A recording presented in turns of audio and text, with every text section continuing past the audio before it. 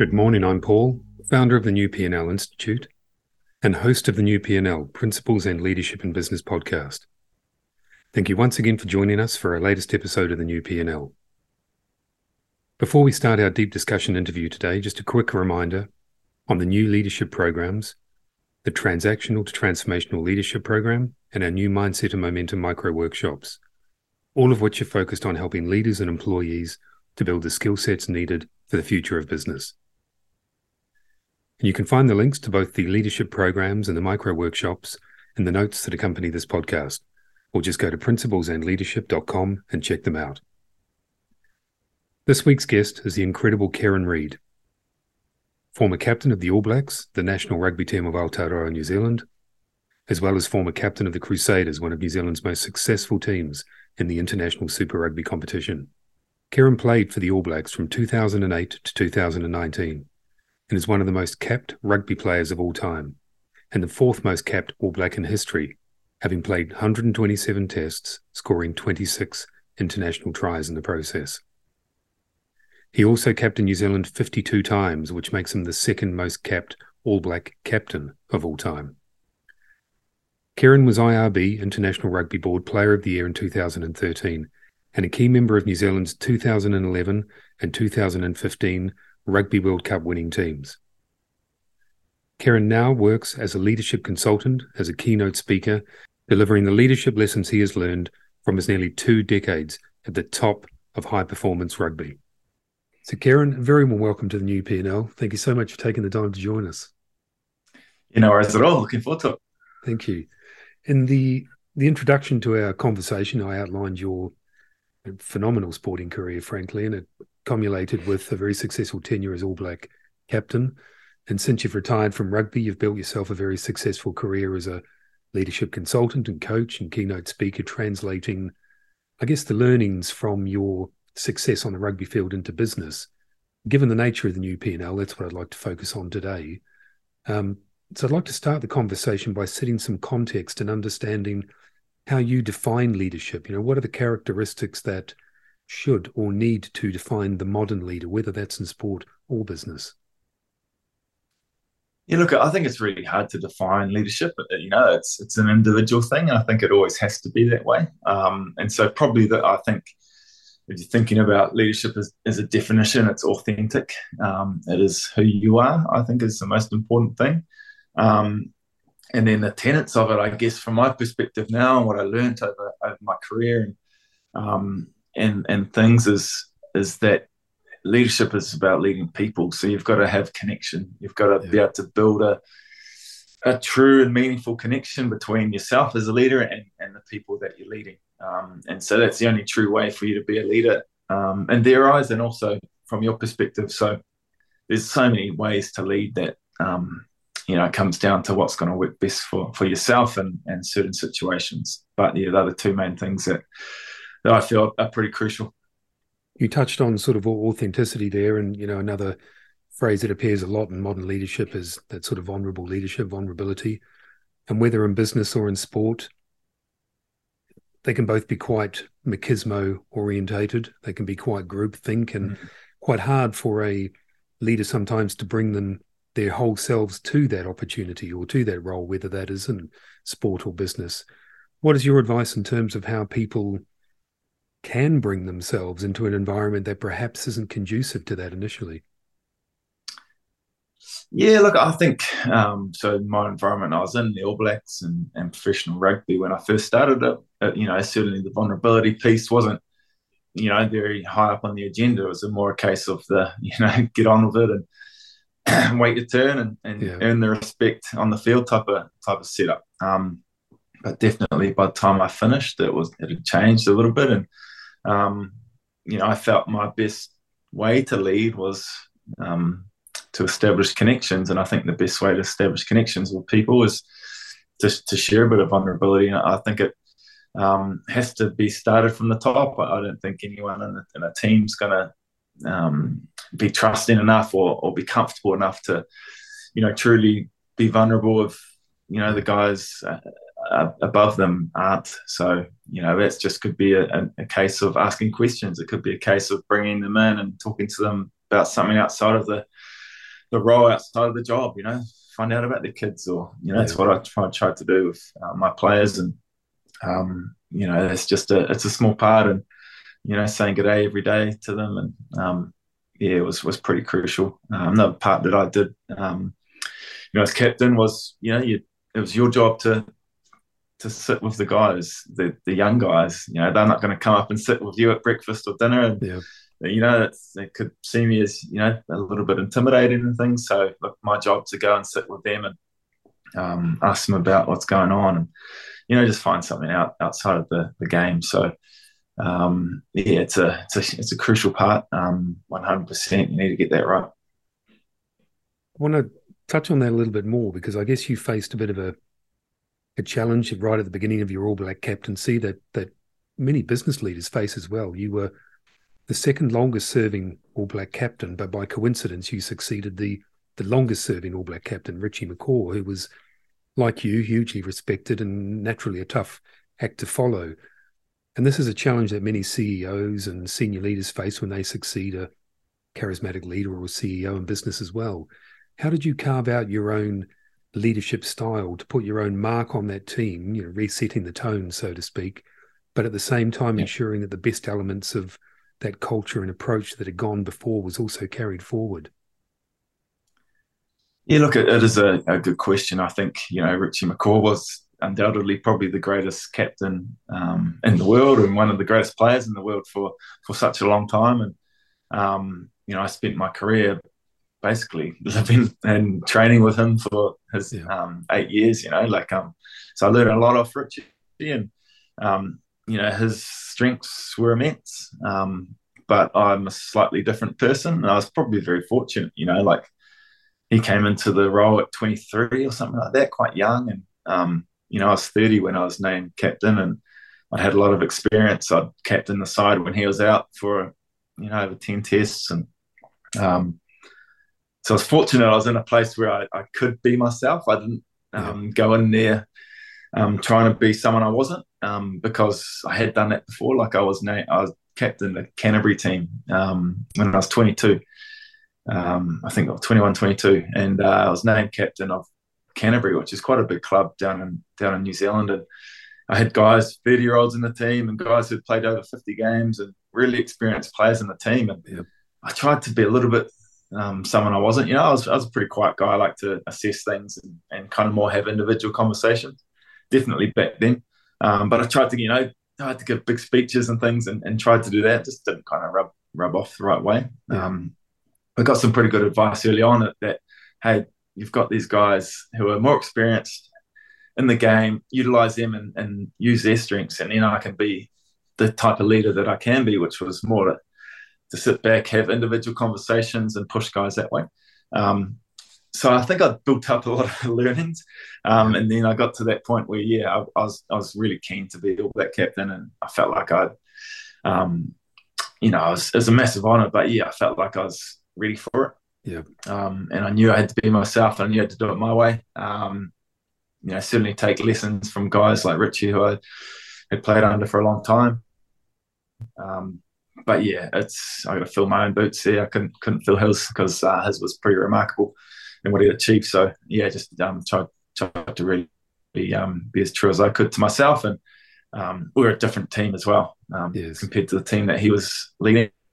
There's a passage in your book when you describe an All Black match against Munster in 2008, which was the 30th anniversary of the 1978 match, when Munster beat the Grand Slam All Blacks, and you described the moment where Piriwipu was subbed off in the 62nd minute, and you were told you were now captain. It was only your second cap as an All Black, and you were now captain for the rest of the match.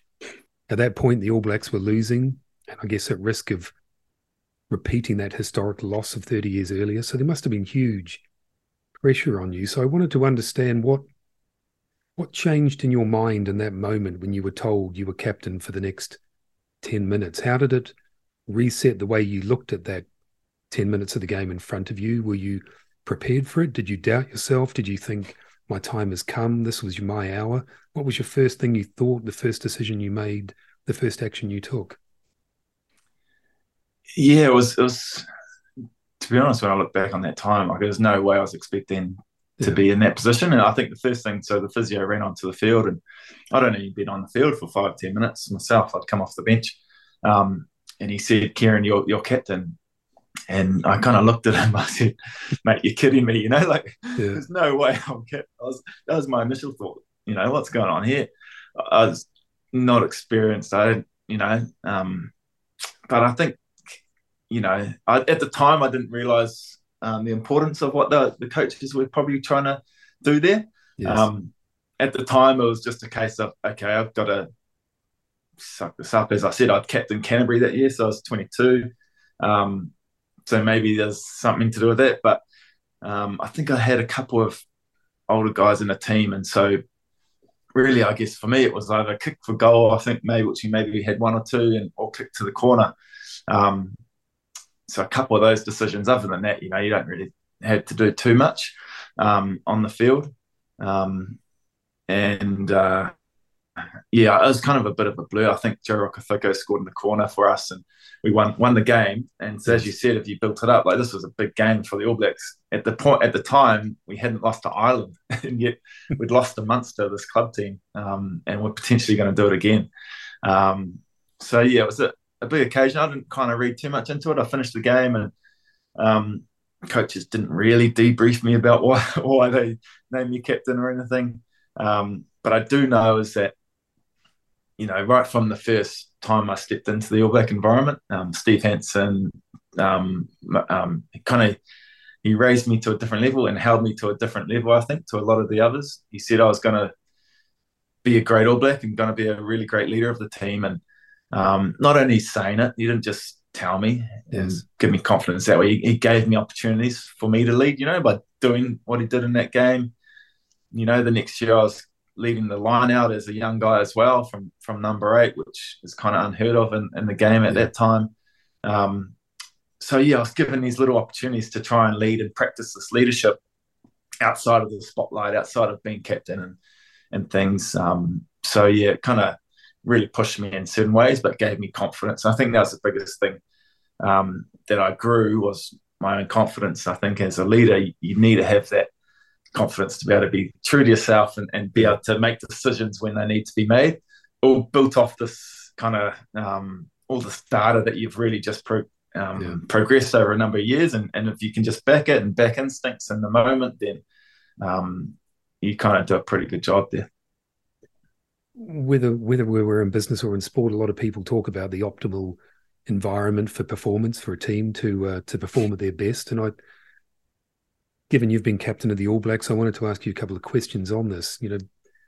Firstly, given your experience, is there ever actually an optimal team performance? Is it possible as a concept?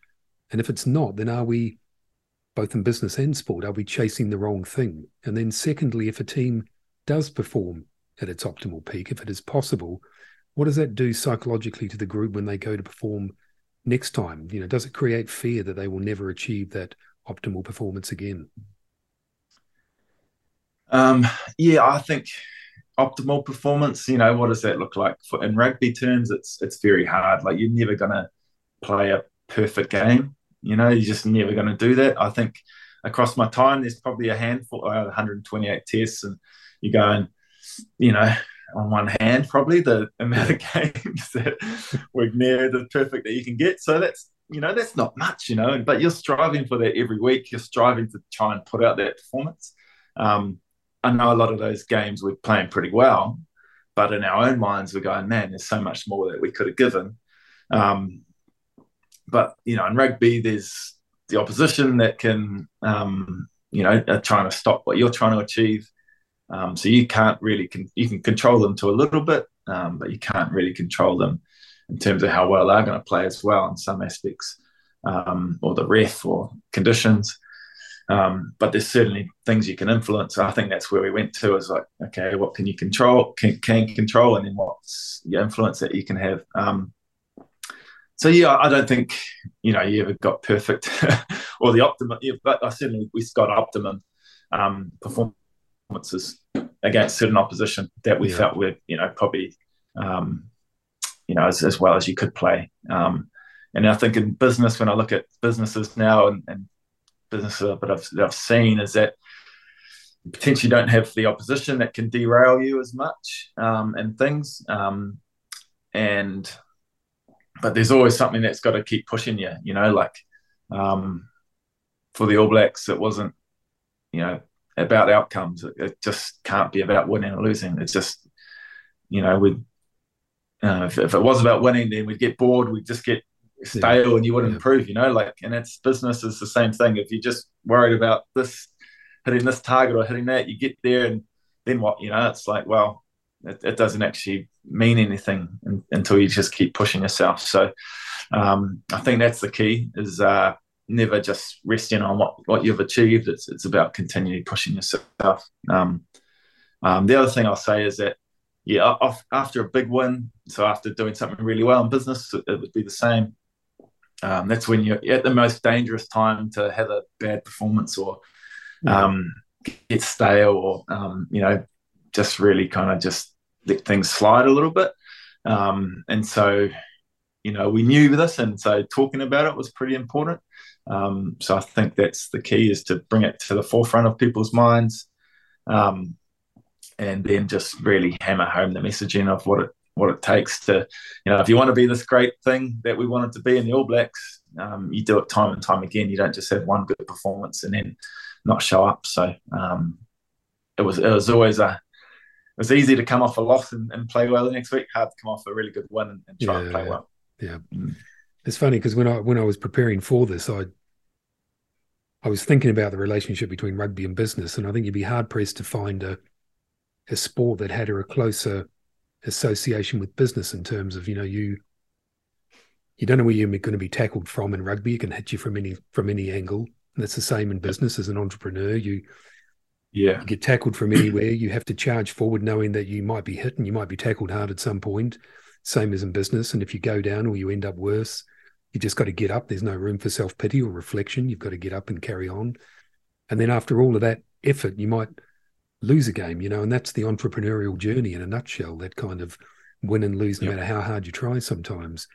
So in addition to those points you've just made, I wonder what other key skills do you think, or experiences that translate from the rugby field and leading the All Blacks to translate into leading business? Where else do you see that synergy between the experience you have on the field and the experience people have in business? Yeah, well, I think if I look at it, there's probably kind of business at the top end in sport and top business. So it's very small margins, as you say. It's it's so close. There's pretty big consequences sometimes, and what happens, and so that brings pressure. And so under pressure, you kind of tend to either make some bad errors or decisions that aren't great. And so working through those parts is probably something that definitely links in, as a leader's point of view, is being able to keep calm and stay in the right mindset and doing that.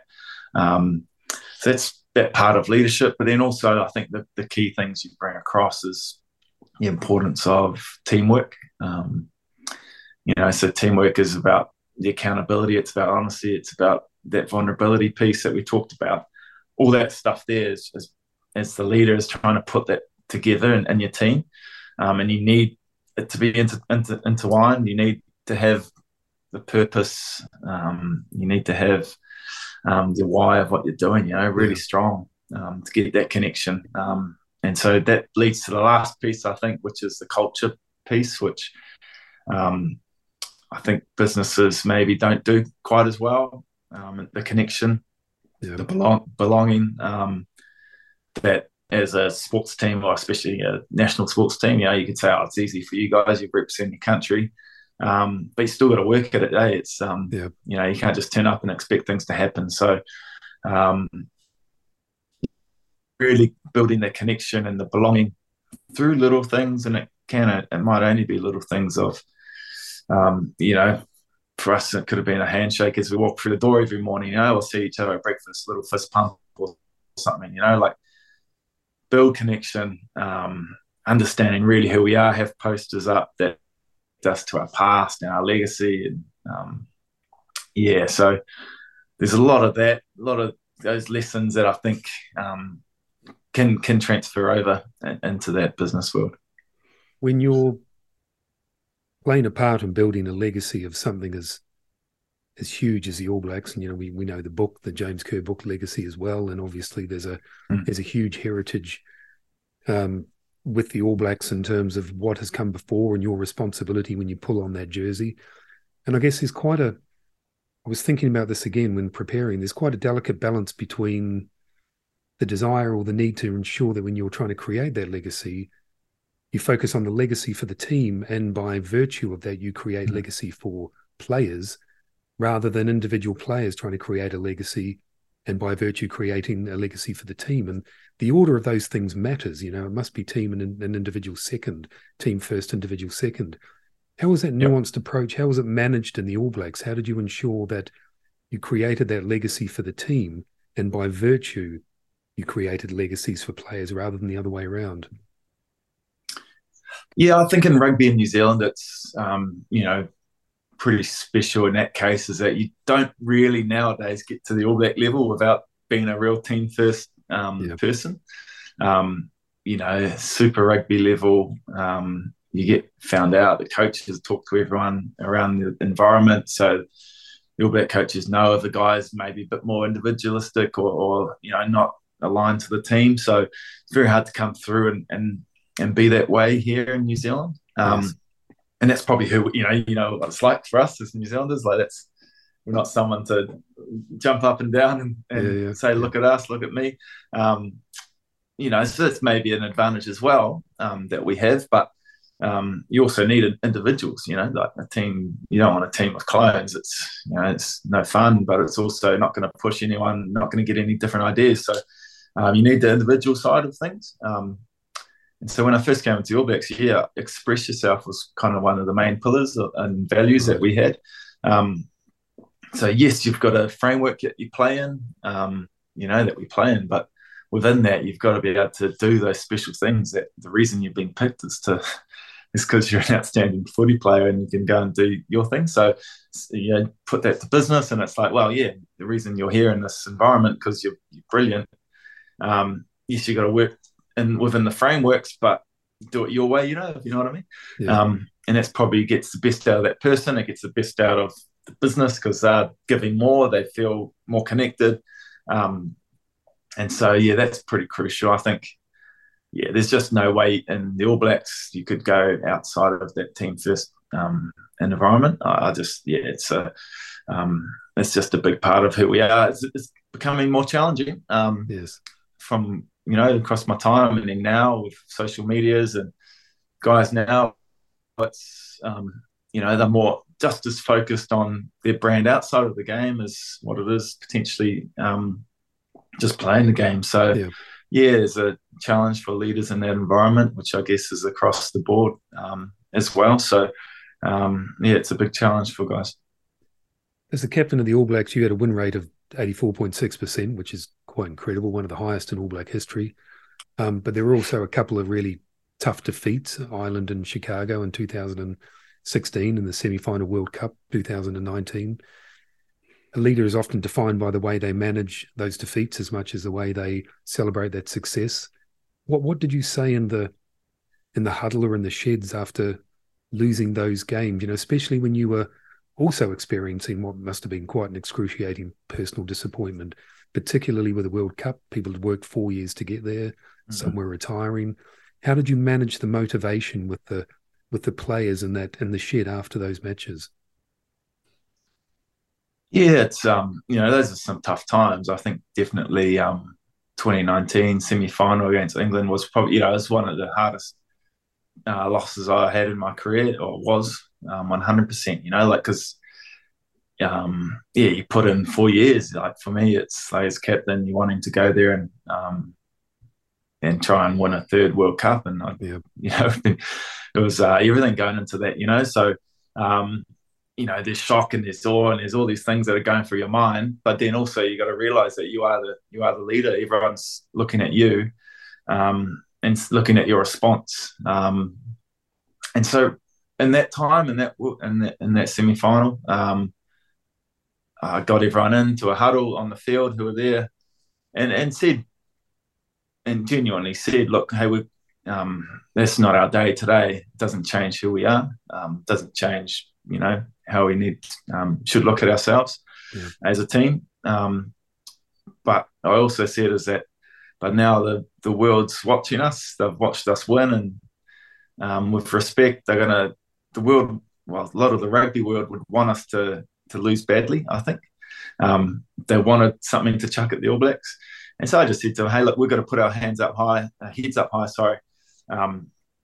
Let's go and show England the respect they deserve because they're too good for us today. Shake their hands and do it in a good way is kind of what I said on the field. And you're kind of in a bit of a bizarre state in that time going through that. But yeah, it was important for me to deliver that message. And then kind of in the shed and things, you get a bit more emotional and you kind of realise the enormity of the end of things.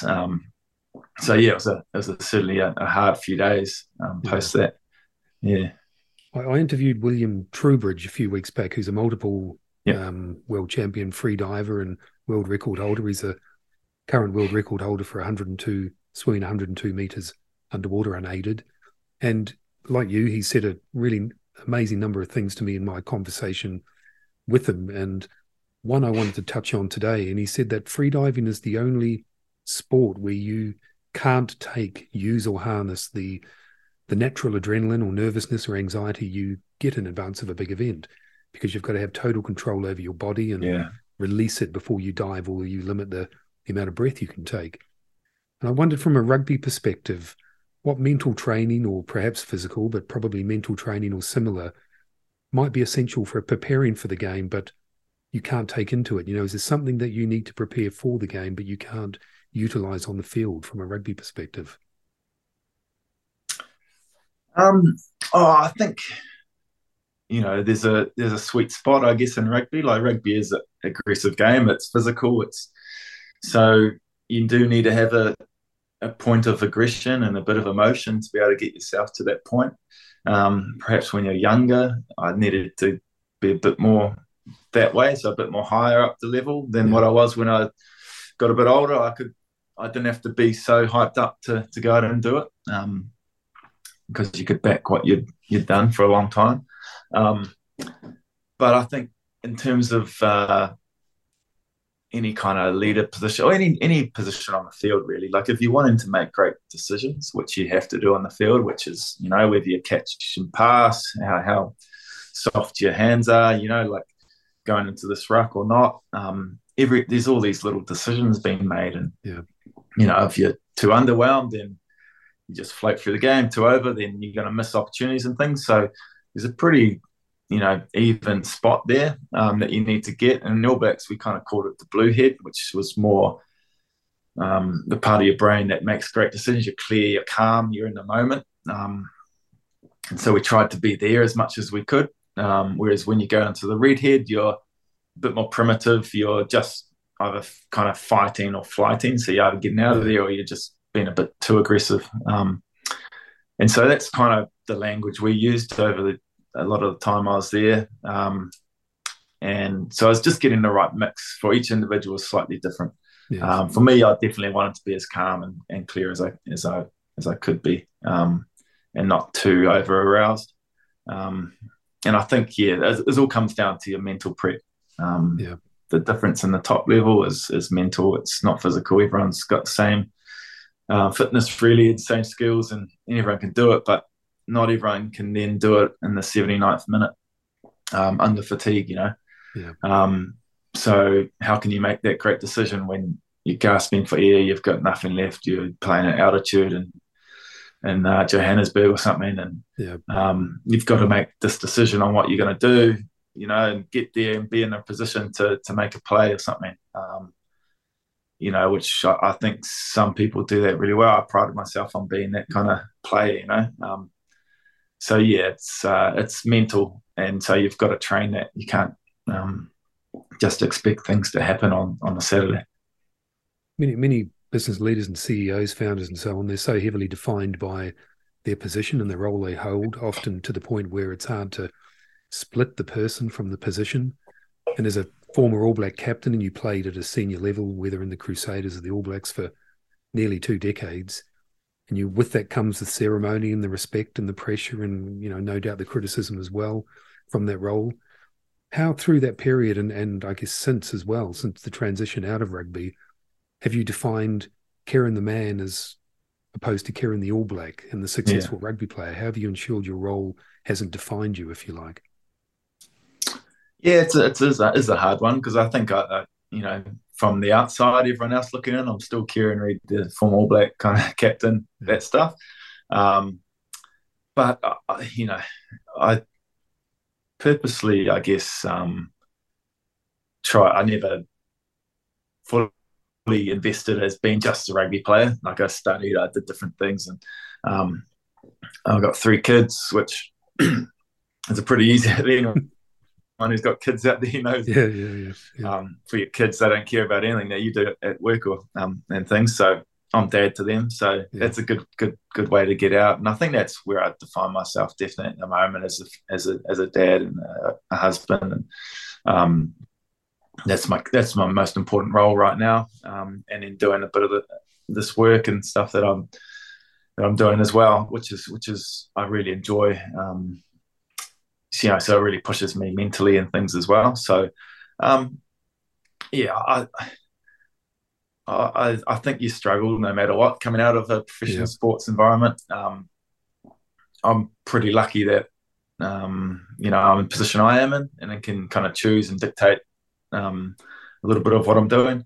But you still miss the structure. You've been structured for, as you say, 15, 20 years of being told to be here, do this, do that, eat this, gym here, train this, all that stuff for so long that it's a bit different, than when you come out of it and you've got to make your own decisions and do this thing. So it can be hard. I know guys struggle, but right now I'm in a good space. And I know that All Black captain, former All Black captain, is going to be there.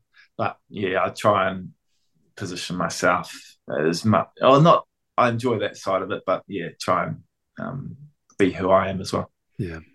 Talk me a little bit more through the work that you are doing now, through the leadership consultancy you've set up. Who are you working with? What are you doing? What are you bringing to that conversation? Yeah, look, it's a bit of what we're talking about today, really. It's kind of just passing on some lessons that I've had, and which is kind of around in their high performance space, so whether it's leadership, culture, resilience, teamwork stuff. So a lot of talks into different areas around New Zealand, councils, some businesses, working with some really cool guys. I think it's the great thing is I've been able to open up some conversations with some pretty cool people around the world that have kind of helped me. I've learned a lot since I've finished, in the leadership space, man. If I knew what I did now when I was captain in the All Blacks, I reckon I'd be a way better captain. To be honest, I think, but that's, you just learn as you get older, and as you've got to continue to improve. So I still feel like I'm in that space where I love learning and improving. So I'm doing that, trying to push myself in different ways.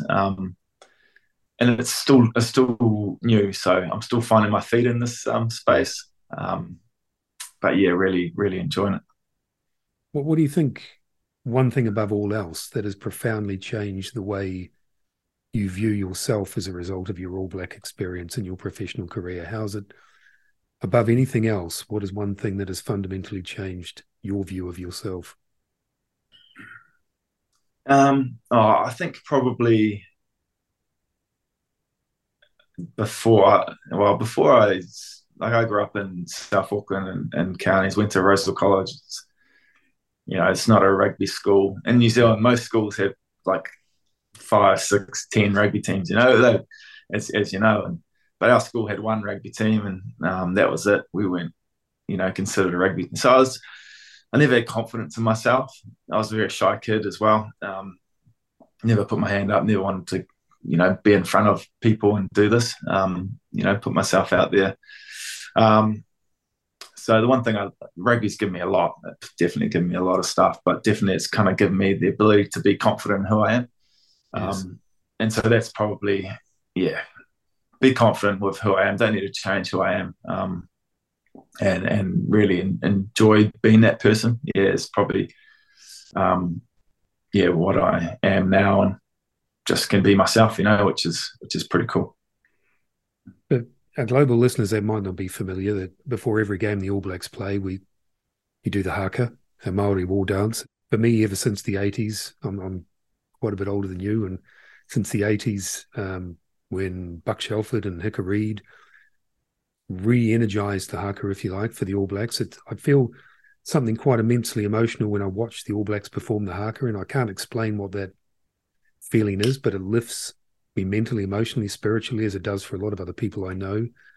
But what did it bring to you as a player? Because all I've ever spoken to are people who watch it. I've never spoken to someone who does it in that stadium, in that moment. What does it bring to you as a player? Yeah, I think it brings up similar emotions that you're talking about. Like it's a very special thing to do. It's